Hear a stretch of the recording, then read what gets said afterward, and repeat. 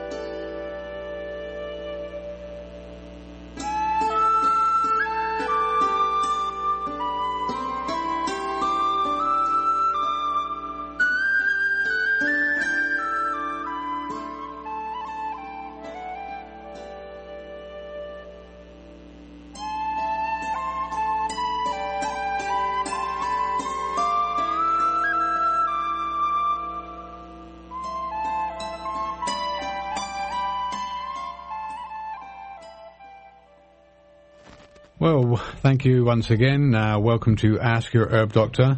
My name's Andrew Murray. My name's Sarah Johannesson Murray. For those of you who perhaps have never listened to the shows, which run every third Friday of the month from 7 till 8 p.m, we are both licensed medical herbalists who trained in England and graduated there with a degree in herbal medicine.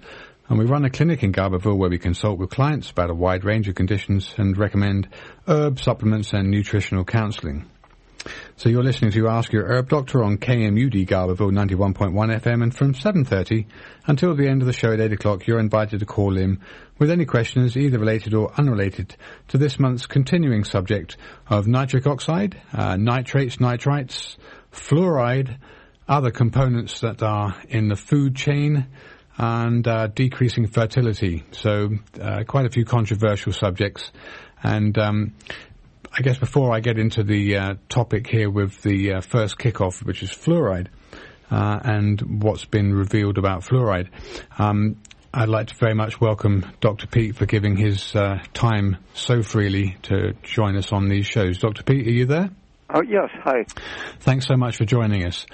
Just want to, as always, give you the opportunity to outline your academic and professional background. So for those people who perhaps have never listened to you, when they hear you talk, I think it's unequivocal that you sound very well informed, and a population should always be as informed as possible in order to make wise decisions. So if you would first just start up by letting people know your academic and professional background, then we'll get into tonight's topic. Okay. 1968 to 72, I studied biology, physiology, and biochemistry, especially at the University of Oregon for a PhD. Before that, I was in linguistics, literature, painting, and such. And since then, I've been writing newsletters and doing consulting. Okay. Your background, I think, is very much focused on the energetic state of the organism. I mean, you refer to humans and us as organisms, which we are, just like, I'm not saying we're like yeasts and molds and slimes, but we're all living organisms. And in terms of the energy production of an organism and its ability to thrive and survive, that's a very important component. And I know that a lot of your research work with hormones related to fertility, not just fertility, but productivity and energy metabolism and mitochondrial energy production, have been key in understanding the mechanism by which disease happens. And you have some very groundbreaking thoughts, and those thoughts towards disease processes that most other people haven't really made the link. So I really appreciate your genuine passion for your subject. I had been intending to study brain biology when I went to university, and the dogmatism in the nerve biology department made me look elsewhere, and I found that reproductive physiology was an open, more scientific area.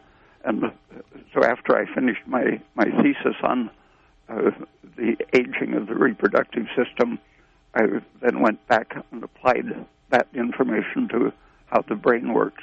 And I spent a year or two writing my book, Mind and Tissue, Okay.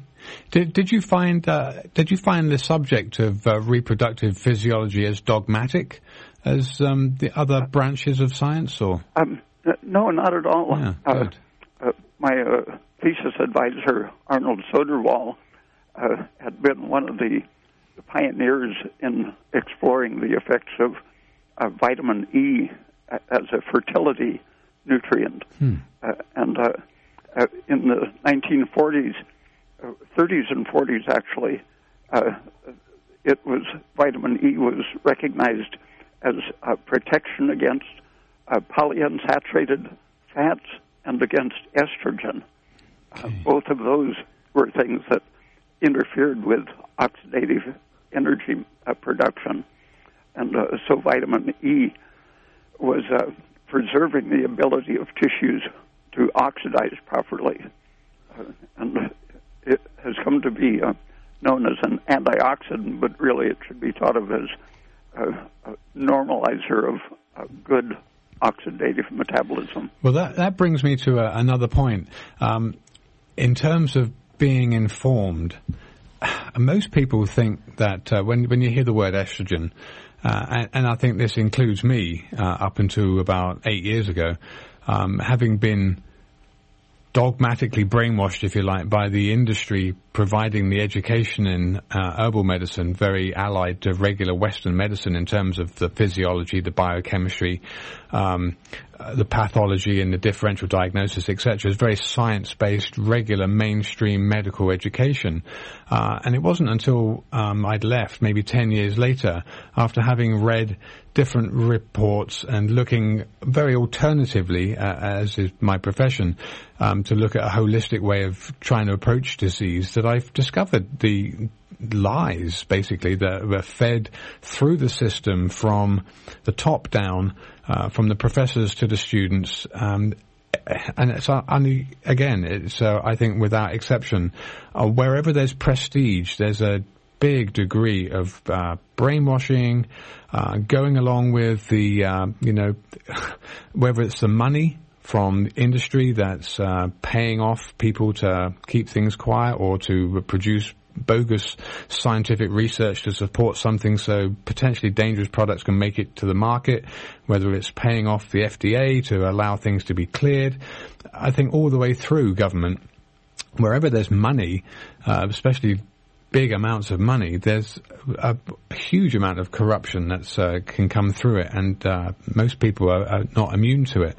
So I wanted to give a couple of statements, a couple of statements that have been mentioned here, just to help people understand this part of the show is much more about, well, what we think we know, we really don't know. And everybody has access to the internet now, pretty much, probably more so than ever before. And cell phones, etc., that are on the internet make it all possible if you don't have a desktop or a laptop computer even. But the internet is a huge resource for people to stand up and say what it is that you're probably not going to hear on Fox, CNN, or regular mainstream media. I think, and it's a good thing, I think regular mainstream media is dying a very slow death here.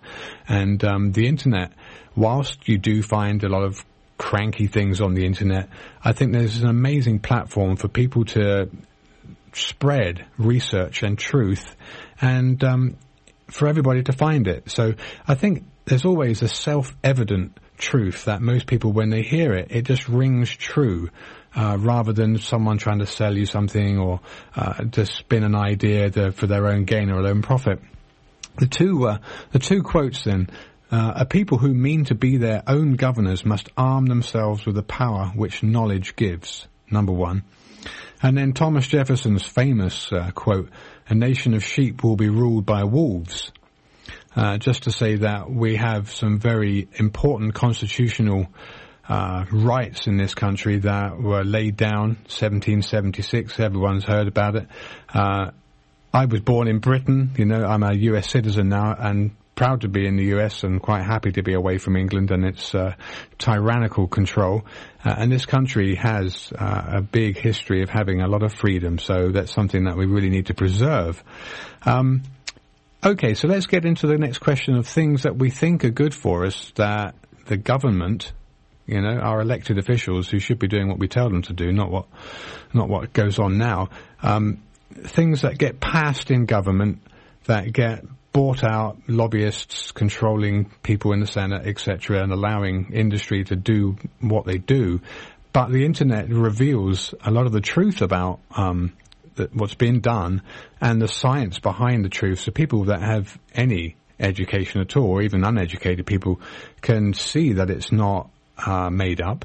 And one of those things, I guess the start of it all, I really wanted just to get into fluoride. It was not actually the main topic of tonight's discussion with you, Dr. Peat, because I know you have plenty of research that you're doing and a newsletter that you're writing here on nitric oxide, and nitric oxide being one of those things that I think most people will just believe is good for you. And I picked up on what you said originally about estrogen and doing what you were doing with estrogen, showing how damaging it is. And most people, especially women, they just think estrogen is just completely normal and it's something that they have, and it's not harmful, it's not inflammatory, it's not carcinogenic. And a lot of this comes through the medical education and the doctors and what they'll tell you, what they've been told by the people that are doing the bogus science and or the profiteering, I'd call it, for big industry. So a lot of what we hear, you cannot just believe it. And I would encourage anybody and everybody just to research what I'm saying. I mean, I might just be telling you a complete lie, but I'm not, that you can find this out for yourself. So getting on to fluoride then, I just wanted to say that I have a little paragraph here I just had prepared for the subject, just to show you how evil it all is, really, because it's kind of unbelievable. I think the biggest deception is the largest lie you can produce is probably the most easy to hide in plain sight, because it's just so stupendously unbelievable that most people just don't even see it. It's hidden in plain sight. So that the fluoride that they put in our drinking water is not even a pharmaceutical pharmaceutical grade additive. That's the first thing that you should know. It's an industrial waste byproduct. And making money from waste products, selling them as additives or food, is big business. And with increasing aluminum production in the beginning of the 20th century, it became necessary to find somewhere to put the fluoride, which was a waste byproduct of the industry. And manufacturers at this point could no longer get away with just dumping it into rivers or landfills, because it was poisoning crops and making livestock sick. Now, Francis Fri, chief scientist for Alcoa, had an idea. He commissioned Gerald Cox at the Mellon Institute. Have you ever heard of him? Well, to conduct research regarding the benefits of adding fluoride to the water supply. Now, the Mellon Institute was frequently hired by big business to produce research that supported their industries, and for several decades they produced research showing that asbestos was safe and didn't cause cancer. Another proponent of the safety of fluoride at the time was scientist Harold Hodge, who was later exposed as part of the human radiation experiment, where test subjects were injected with plutonium and uranium in 1945 through 46. And this was documented by the Pulitzer Prize-winning reporter Eileen Wilson in The Plutonium Files. And you can buy this on Amazon. You can watch it on YouTube. So the Plutonium Files just basically outlines everything that was done in these hideous experiments on the human radiation project overseen by Harold Hodge. Now, Hodge was also the chief toxicologist of the Manhattan Project, and fluoride was a key component in the production of the atom bomb, and his studies were conducted with a bias toward proving fluoride safe, which would protect the government and industry from lawsuits. Now, the phony research science done to support water fluoridation was underwritten by these massive companies: the Aluminum Company of America, Alcoa, the Aluminum Company of Canada, the American Petroleum Institute, DuPont, Kaiser Aluminum, Reynolds Steel, U.S. Steel, and the National Institute of Dental Research. Surprise, surprise. Now, PR master Edward Bernays, also known as the father of spin, created the PR campaign to sell fluoride to the nation as an additive recommended by a doctor and dentist for healthy teeth. And he was a pioneer of modern propaganda and used the theories of mass psychology and persuasion to suit the needs of corporate and political organizations.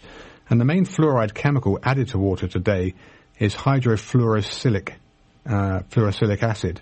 It's an industrial byproduct from the phosphate fertilizer industry now, and fluoride given to rats has been proven to cause bone cancer, liver cancer, and a host of other physical ailments. So, Dr. P, I know I hadn't particularly asked you about fluoride. I know we'll talk into some of the other subjects here that I think we are prepared for, but fluoride, what's your take on fluoride? I mean, is there any logic to anything they're saying about fluoride in teeth? I read a few studies in the 1970s in which they had compared villages that had high fluoride or zero fluoride added to the water, and it happens that the teeth were healthier in the village without the fluoride. And some of the early studies were done in Montana towns where the water was naturally mineralized, and they were getting trace minerals natural in the mountain water, and they didn't control for that. They blamed the fluoride content for the good dental health, but it was probably the magnesium, molybdenum, other trace minerals in the water that helped the teeth mature properly. And that, because I was interested, I went to hear John Yamayanis talk, and he was very impressive. He was supposedly debating with a dentist who claimed to be an expert on fluoridation, and he finally got the dentist to admit that his preparation consisted of reading a review article, and Yamayanis had worked for the abstracting service, I think it was Biological Abstracts, and was familiar with 15,000 studies on fluoride, and so he could make any opponent look ridiculous, and so they avoided debating him. They just said he was a quack, and so shouldn't be even given serious hearing. Yamayanis and Dean Burke did a study in Los Angeles and found that the fluoridation before and after fluoride was added, the cancer incidence increased. Right. And Dean Burke really was one of the best cancer researchers in the world. He was a colleague of Otto Warburg. Mm-hmm. So Dean Burke's reputation was damaged by getting involved with fluoride. Yeah. Yeah, it's unfortunate in the geopolitical landscape that people that align themselves with the truth are often attacked and discredited, and people that have genuine humanitarian ethics when they go into science and research find things that disturb them, and quite rightly they want to blow the whistle on it, and then obviously they suffer the the tirade of abuse or discrediting that goes on to make them seem like idiots or quacks, as you mentioned. And like I said, it's so difficult, folks. Sometimes the truth is in plain sight, but it's the most difficult to see. It's like the phrase, can't see the wood for the trees. But anyway, like I said, the internet is a great resource to find out lots of stuff that you're not going to find on mainstream news. And thank goodness mainstream media is slowly dying a death. Well, Dr. Peat, I wanted to ask you about something that I know you're fairly recently involved with in terms of the... And I'm not just talking about the additives to food, but it is an additive. And again, I think this is important that people recognize and wake up to what is allowed. If we talk about a government that allows certain things, then obviously the corruption issue comes in, where the money is a big part of making the decision to allow it, and phony science that seems to support its use or its safety being allowed when that actually isn't the truth, and there is no real scientific proof that it can stand and actually be a safe product. let's just talk about nitrates and nitrites. Go ahead. Around 1970, there were studies of the nitrosamines, compounds mostly involving proline or other amino acids reacting with nitrates in the stomach. And it came out that they were very powerful carcinogens and that they are formed in cigarette smoke. Right. They're one of the major carcinogens in cigarette smoke. But the farm industry was forcing greater production by using artificial fertilizers, high nitrate fertilizers. Okay. And spinach produced with those fertilizers will grow very, very quickly, produce a lot of mass, but the forcing it with the high nitrate causes it to contain several times as much nitrate as normal vegetables would. And the cooking process alone forms the nitrosamines. So well-cooked spinach. Oh, even when you're boiling a vegetable in water, rather than the high heat, they typically associate nitrosamines with like bacon or... Yeah, but even vegetables, which have the reputation for being associated with a low cancer incidence because of the many good nutrients they contain, it happens if you choose the vegetables that are industrially over-fertilized with nitrate, and then cook them thoroughly so that they're digestible, you're producing the same sort of carcinogen that tobacco smoke contains. Now, presumably, I don't mean to butt in here, Dr. Peat, but presumably nitrate fertilizers, I mean, are they, I wonder if they're... Well, yeah, but they could be chicken manure that... Yeah. No, I don't think nitrate fertilizers are allowed organically. But, I mean, maybe the chicken manure... I don't know, Michael looks like he has something to say here. Maybe they're over-fertilizing even with chicken manure. In organic farming. The nitrogen could be in the form of ammonia. That would be the safe way for the plants to get their nitrogen. Okay. And there wouldn't be any problem then, but the more they're forced with an excess of nitrogen, they simply absorb the nitrate or nitrite in a crude chemical form that isn't doing the plant any good. But when you eat it, then it circulates in your body and is then exposed to many layers of enzymic and non-enzymic interactions, free radicals, as well as reductases will convert nitrate to nitrite and nitrite to nitric oxide. Okay. And those increase according to your level of stress. So when you're eating food that either contains it as preservatives, like in processed meats, or the industrially produced vegetables, you're creating the conditions for a bad reaction to stress. And then if you're stressed out when you're eating, then that makes it even worse? I would suppose so. It makes all digestion worse, right? With old age, the conversion of the ordinary protein arginine to nitric oxide is accelerated by the various things that interfere with your cellular oxidation.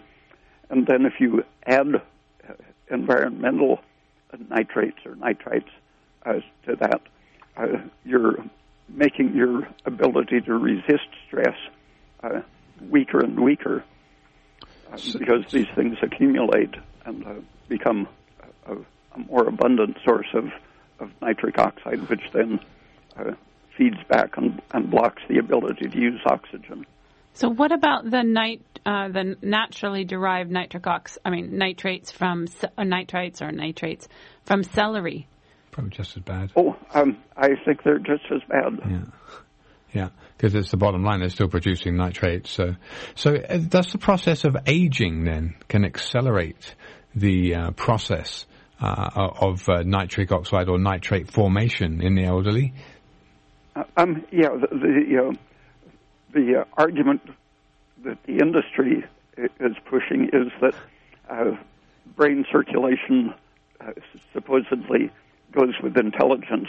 It does in young people. And so if you increase the diameter of the blood vessels by increasing your nitric oxide, you're going to reverse the process of brain aging by getting more blood circulating. It does help the brain to function, to circulate more blood through it, but the problem is that nitric oxide at the same time is blocking the ability to use the oxygen. So it's imitating a shock state in which the blood, or in cirrhosis, for example, you get an exaggerated circulation of blood which isn't being used because things are inhibiting the oxidative enzymes. And in the spontaneously age-accelerated rats and mice, there are genetic mutants that age at about 3 or 4 times the normal rate.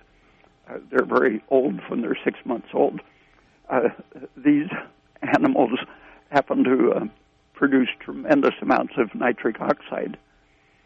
And so the people arguing for the sale of nitric oxide products say, well, that's because they're defective and they need more nitric oxide. So they say that the high concentration of nitric oxide in the prematurely senile animals is there protectively. Goodness. But when you intervene, for example, exposing to overdoses of ultraviolet light or ionizing radiation, you create changes similar to those of aging, including gene mutations and so on. And you can extract the liquid from an organism that has been irradiated, and that liquid will produce the same deterioration, mutations, and so on. The bystander effect. Yeah, and the bystander effect is largely the result of overproduction of nitric oxide. Wow. Okay, you're listening to Ask Your Herb Doctor on KMUD Garberville 91.1 FM, and from now until the end of the show at 8 o'clock, callers are either welcomed and or encouraged to call in with any questions related to this month's subject of what the government don't tell us about what they tell us is good, and or the wider subject of nitric oxide and some of the chemicals we're talking about, fluoride here, and then nitrates and nitrites, which are common preservatives in meat. The number, if you live in the area, is 923-3911. If you're outside the area, there's an 800 number, which is 1-800-KMUD-RAD. That's 1-800-568-3723. And we definitely welcome all those people that call from all over the state, so really appreciate those calls. I did actually get just by the by here, Dr. Peat, I got an email from a listener in Germany today who actually asked me a question. He wanted to know what your opinion on cannabis was. So I don't know, without getting too geopolitical, because I know this is a kind of a seat of cannabis and its use for alternative disease and cancers and other things. But he was saying that he was kind of frightened by the what he did recognize, both himself and in the wider perspective of cannabis's negative effects. He wanted to know what your understanding of cannabis was, and I know that you'll come from a purely physiological and fact-based perspective. So what are your views on cannabis? When I was 10 years old, a doctor prescribed it for migraines, and I took a glass of the tea every day for about a month. A big bag full of cannabis leaves, and I didn't notice really any effect. So I was never impressed by the claims for its great sedative or pain-killing effects or whatever. But I know it does have those useful sedative effects. What do you think of the potential estrogenic effect of it, given that it's in the same family as hops? Only two members exist in the Cannabinaceae, Cannabis sativa and then Humulus lupulus, the hop. And I know in England in the summertime, when typically the women would be picking the hops in the hop fields for the beer industry, most of these women would skip their menstrual cycle because it was such a disruptor of the menstrual cycle because of its estrogenic activity. How about that? What do you know about that? It does have an anti-testosterone effect. I think the worst effects are when it's smoked, because the smoke itself has an estrogen action. Okay. Yeah. So from that perspective, I mean, I know that you talk a lot about estrogen as being a very negative pro-inflammatory hormone. I mean, that's correct enough, isn't it? Yeah, in general. In general. It activates the immune system in a short-term an antibody-producing way that is in certain situations useful, but it's why women have very high incidence of autoimmune disorders, because it impairs the energy resources at the same time that it's making these short-term emergency changes in the immune system. Right. Okay, so let's move on. Do we have a caller? Yeah, okay, we have a call. Let's take the first caller. Caller, where are you from? Well, I'm from Midway, and I found a little information, or I couldn't find. I do believe that all the synthetic fertilizers are not organically listed, and I dove through a whole bunch of things, and nothing is saying that it is, although I haven't found something that says it isn't. And the highest nitrogen content I have found of the things they're advertising in this quick search has been about 12%, and I believe you can get a little bit higher. Yeah.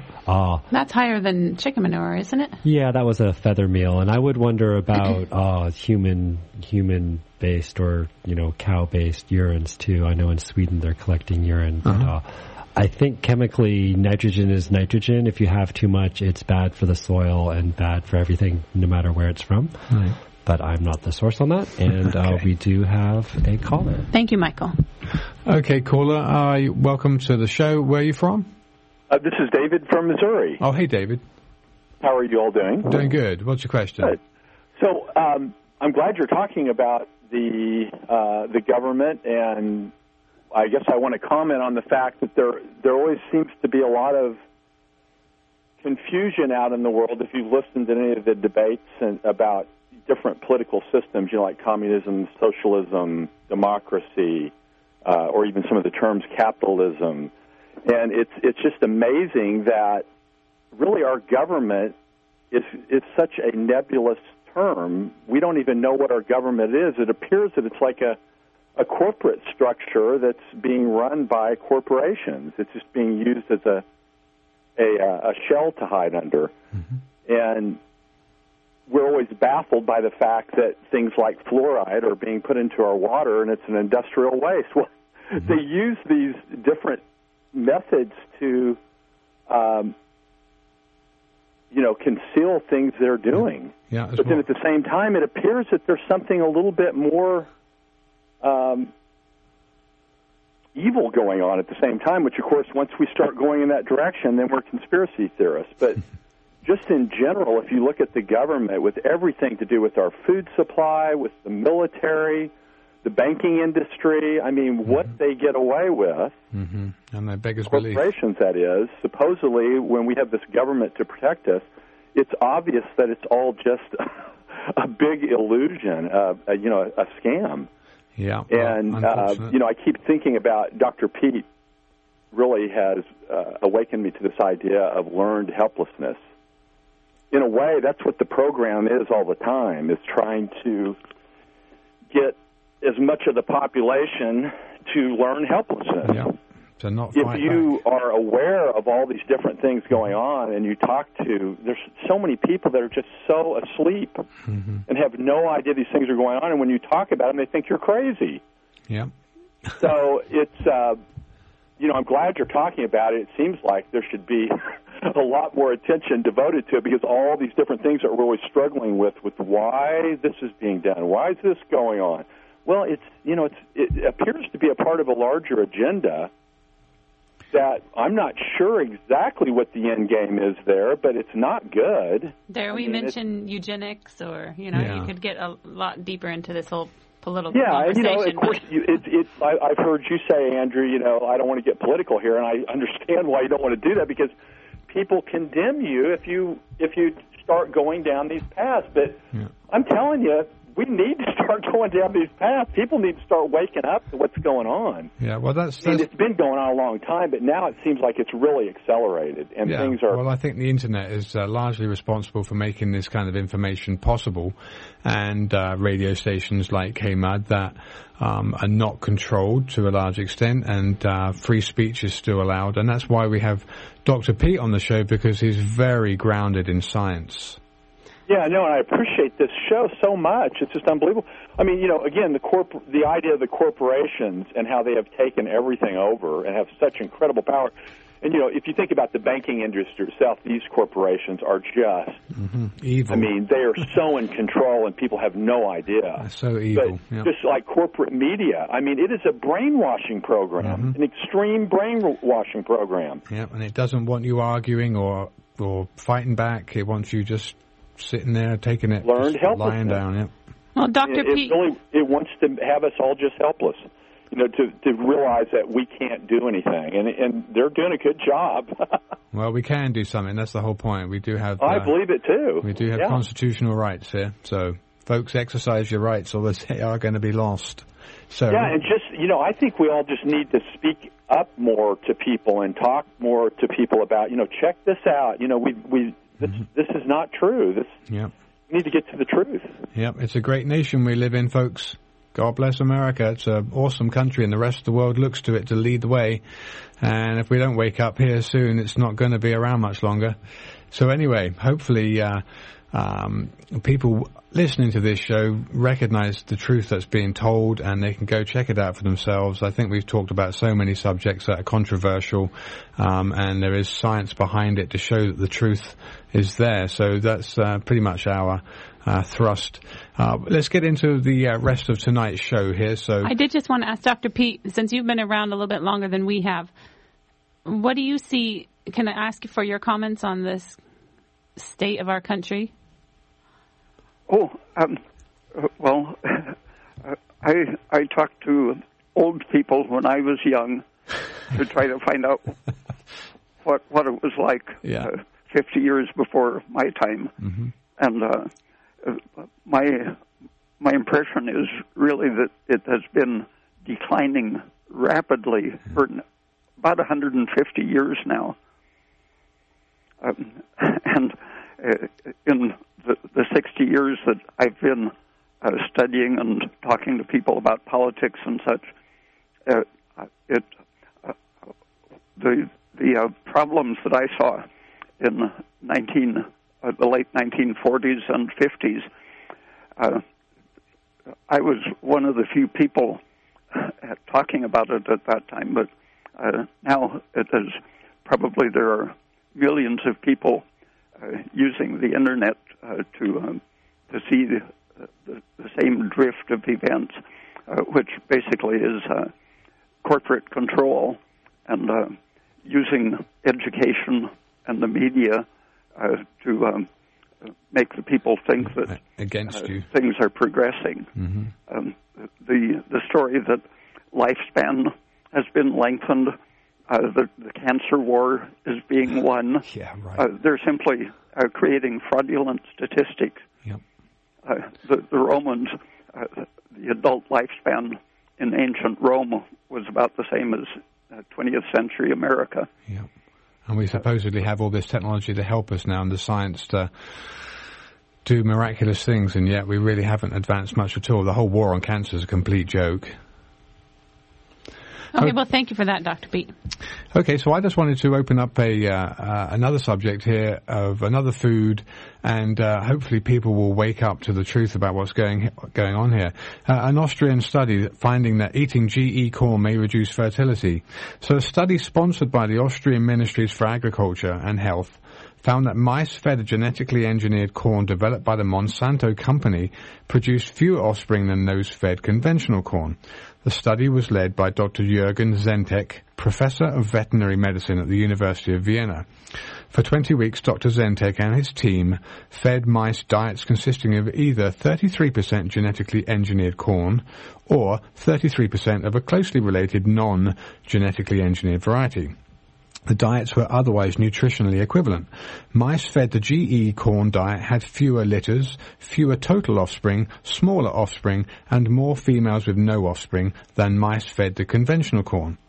The effects were particularly pronounced in the third and fourth litters after the mice had consumed the GE corn for a longer period of time.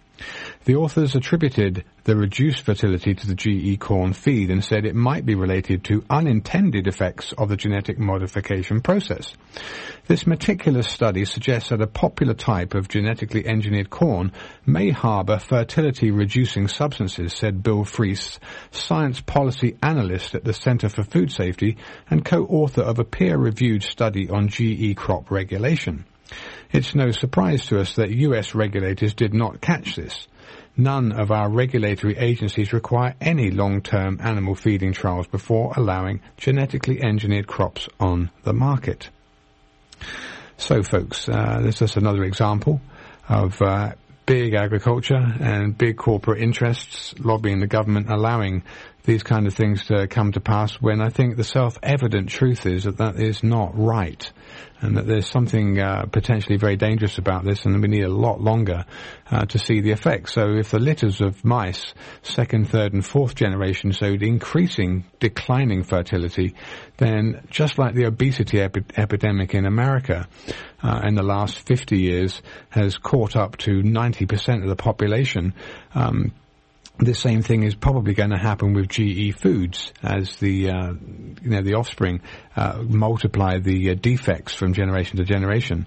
Another comment here was that male corn farm workers who regularly work with atrazine are found to have lower sperm counts, another great chemical to treat your GM corn with. And this is a product made by Zentek. So atrazine is another broad-spectrum herbicide that is used in these cornfields, and again, been very closely linked to lower sperm counts. And it's estrogenic. And it's estrogenic. There you go. So another reason for estrogen to be taken cautiously. And if your corn's not organic, you can bet it's GMO. Okay, so I think just to continue, I'd heard a mention earlier on. Let's just let people know again. You're listening to Ask Your Herb Doctor on KMUD Galveston 91.1 FM. From now until the end of the show at 8 o'clock, you're invited to call in with questions related or unrelated to this month's subject of food and the additives and nitric oxide. The number, if you live in the area, is 923-3911. The area code for this area is 707. 923-3911, or if you want an 800 number, toll free, that's 1-800-568-3723. So, Dr. Peat, I know that you'd talked about potassium nitrate being I believe it was another sperm count reducer. Yeah, there was an experiment giving it to full-grown bulls, and then they analyzed their testicles and found that immediately, with a moderate dose, their testosterone production went down, and then the sperm count went down, and it stayed low. The testicles were permanently damaged after they stopped giving them the doses of it. Whoops. Do you know if this product, then potassium nitrate, do you know if this is directly added to any foods, or if this is a? Well, the nitrite is actually worse, more toxic. It's worse because it's chemically closer to nitric oxide. Oh, my goodness. And it's all about the generation of nitric oxide from these nitrites, isn't it? The nitrates and nitrites that form the nitrosamines and nitric oxide. Yeah. Yeah. When I was a kid... We have a caller. We have a caller, Dr. Peat. Okay. Let's take this caller But first. save that thought about when you were a kid. I want to hear that. Thought. You got to remember that, sir. Okay, caller, you're on the air. Where are you from? Hi, I'm from Pepperwood. Okay, hi. What's your question? Well, actually, I really appreciate you guys having Dr. Peat on. I've always wondered, are multiple vitamins good? Should we be taking them as we age? And even though we try and eat healthy. And number two, especially for women, are extra sources of calcium, like a calcium supplement, or should we just be eating rich, calcium foods? I'll take my answer off the air. Thank you. Thank you for your call. Thank you for your call. Okay, Dr. Peat, give us your views on multivitamins and calcium. There are situations where the multivitamins could be useful if you're really in a bad situation for getting good food. But the trouble is that they aren't generally well formulated, and even the best formulations are made with somewhat contaminated chemicals. About 40 years ago, I found that I was having migraine headaches every time I took certain vitamins, especially vitamin B2, ascorbic acid, and rutin were the most intense for me. And I found that essentially all of the people that I talked to with serious allergy problems were taking vitamin supplements, and that when they stopped the supplements, they recovered from their chronic allergy symptoms. So I'm convinced that unless it's a very special situation, that it's better to avoid the supplements and to choose foods for their high nutrient content. Do you, in all reality, do you think, or do you know what particular vitamins might be more implicated in deficiency than others in terms of what people might want to gravitate, what food they might want to gravitate towards to get these or use a supplement? I always recommend eggs and liver as the easiest way to get both trace minerals and vitamins. But you can look at food charts and find things that are not necessarily as good, but you can put together a diet with a high content of certain vitamins. Vitamin B2 is one that I've seen lots of serious deficiencies. People with red nose, rosacea, nosebleeds, some mood problems, poor memory and such.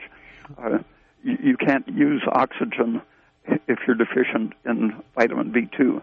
Right. But besides the fact that the synthetics are so allergenic for lots of people, if you take a very large amount, and some of the pills have 50 or 100 milligrams in each tablet, it can reach the level in your skin and your eyes where it sensitizes you to the sunlight. Even blue light will react with riboflavin in your eyes and skin, causing free radical chains. Wow. What kind of dosage would you recommend for vitamin B2? 5 or 10 5 milligrams. or 10, there you go. It's, vitamin B2, folks, also is a water-soluble vitamin, so not something that you can store, probably more easily become deficient in.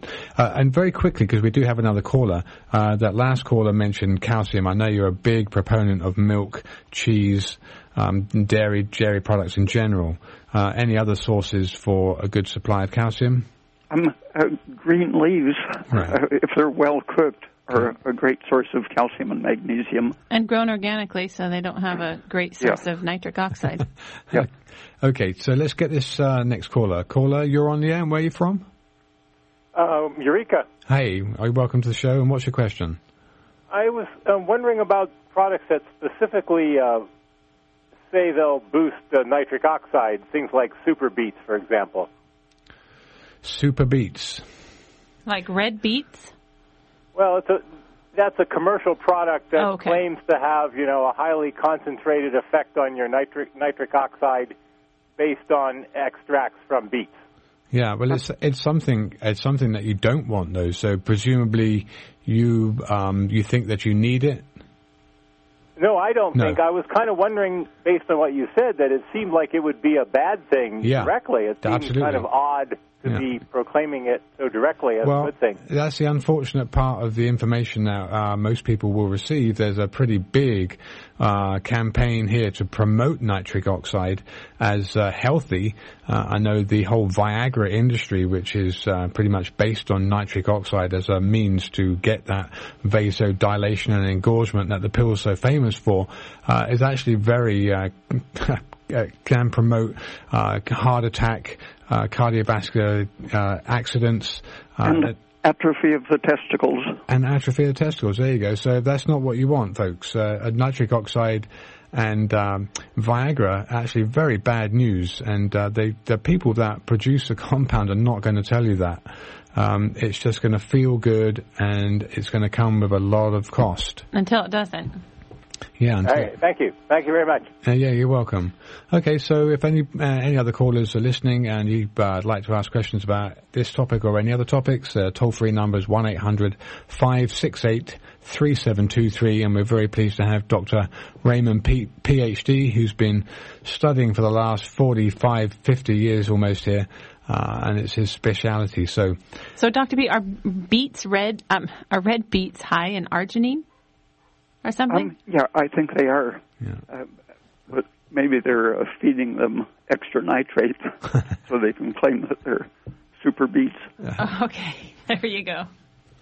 Okay, I think we do have another call coming in, but let's just see if this call's going to materialize into a caller or if it's just someone asking a question offline. I know the lights are going here, so do we have a caller on the air? Yes, the first caller just wants to say migraines can be taken care of with 2 hits of hash. And we have another caller in a second. Okay. Well, that was what Dr. Peat was saying he had been prescribed the bag of cannabis leaves for. Which didn't work. Well, maybe that's because it wasn't hash. Okay, so caller, you're on the air, and where are you from? I'm from Humboldt. Say that again, I didn't hear that. Humboldt. Did you say Humboldt? Yeah. Okay, yeah. I think you got some feedback perhaps on the line. Okay. So, I'm for you to ask a question. Anyway, I just wanted to know if something is non-GMO project verified, can they still use glyphosate and atrazine and other crap on there? Or is it also kind of similar organic where they can't have additives? No, like that? No. If it's non-GMO, doesn't mean to say the farmer doesn't use agricultural agrochemicals on it. Just the fact that if it is GE or GMO, you can be sure they're putting agrochemicals on it. If it's not organic, not a guarantee of it being like chemical free.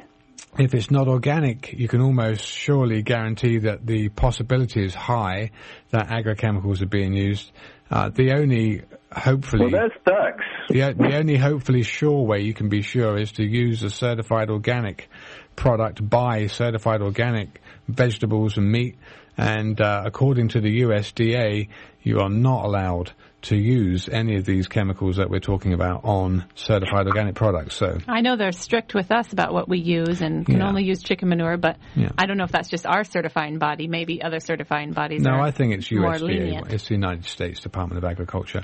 So, the only way you can be really sure of getting good, safe food at this point in time before it probably falls to some kind of control will be certified organic. Okay, so non-GMO project verified is just kind of like a stepping stone on the way to really good food. Yeah, it's on the way because it's non-GMO, but what you've really got to make sure is that they're not using any agrochemicals on the product to grow it, and that they're actually producing a good quality, holistically oriented, food stuff. Glyphosate is a little spooky. You definitely don't want to be putting glyphosate. Thanks a lot. I'm glad for that answer. Thank you. Yeah, you're welcome. All right, well, it's 6 minutes to 8, so if any callers would still like to call, very welcome, 923-3911 in the area, or 800 number, 800-KM-UD-RAD, which is 1-800-568-3723. So, okay. Dr. Peat, you were going to tell us something about when you were a kid. There was the veterans believed that they had been fed potassium nitrate in their food, and I read old 17th to 18th century things that described it as a treatment for prisoners and soldiers to decrease their libido so that they could attend a war or not be interested in romance. Yeah. And that was, for hundreds of years, that was a popular concept. People seem to recognize that it actually lowered libido. And the recent experiments with bulls and such show that it does stop the production of testosterone. But if you look on the internet, all of the popular medical sites are saying that's a big myth. The Army would never think of doing that, and prison officials would never think of poisoning their prisoners or soldiers. Sure, they would. But they forget that for hundreds of years people were recognizing the effect, and for it to be such a historically known fact that it suppresses libido, it's strange that everyone is so enthusiastic about denying that it has ever happened. Yeah, sounds a little bit like the Nazi concentration camp experiments that were done, basically using people as human guinea pigs to conduct the research that supposedly has led us to great advancements in science into this day and age. Barbara Seaman, who was a great researcher on estrogen, in one of her books, gave the story of the German experiments in the concentration camps using estrogen to make the prisoners passive. And she was comparing the American medical practice of prescribing estrogen to practically all the women in the country. Yep. Well, it's, let me see here, it's almost coming up for 2 minutes to the top of the hour, so let me take this opportunity to thank you so much for giving your time like you do. I know you're very busy and very involved with what you do, so I appreciate that time. I do want to ask Dr. Peat one more question. So, Dr. Peat, potassium nitrate, is that found in specific foods, or is it just part of the meat-preserving food additive? It's just for an additive. Mainly in meats, or is it in other foods? The nitrates, I think, are used in some other foods, but I think it's mainly for making meat red. Okay. For keeping it red, right. It functions as a substitute for oxygen in the hemoglobin. Hemoglobin. Yeah. Well, I wonder if it could be making the meat red that's just in the counter, like packaged up. Do they have to list it as a food additive? Yeah, why does meat look so red on the meat counter in the supermarket? Anyway, I know, listen, it's 2 minutes to 2 minutes to. Let's give people the information to get to you. That's more important than that. Thank you, Dr. Peat. Okay, thanks. Thanks so much for your time. Okay, so people if they've enjoyed listening to Dr. Peat and they want to know more about him, www.raypeat.com. He doesn't sell anything. I know he gives a lot of his time to a lot of people for nothing, and he's very altruistic. He produces research because he's passionate about it, folks. It's not his business. He's passionate about it. So if you'd like to go visit his website, find out more of what he has to offer. It's very alternative, very eye-opening. The truth's out there, folks. You've just got to take a look, Get your head out of the sand. Take a look at it. Thanks so much for joining us. People like to contact us anytime, Monday through Friday, business hours, 1-888-WBM-HERB. Happy Christmas. Happy New Year. Until January 2016, my name's Andrew Murray. My name's Sarah Johannesson Murray. Good night. Good night.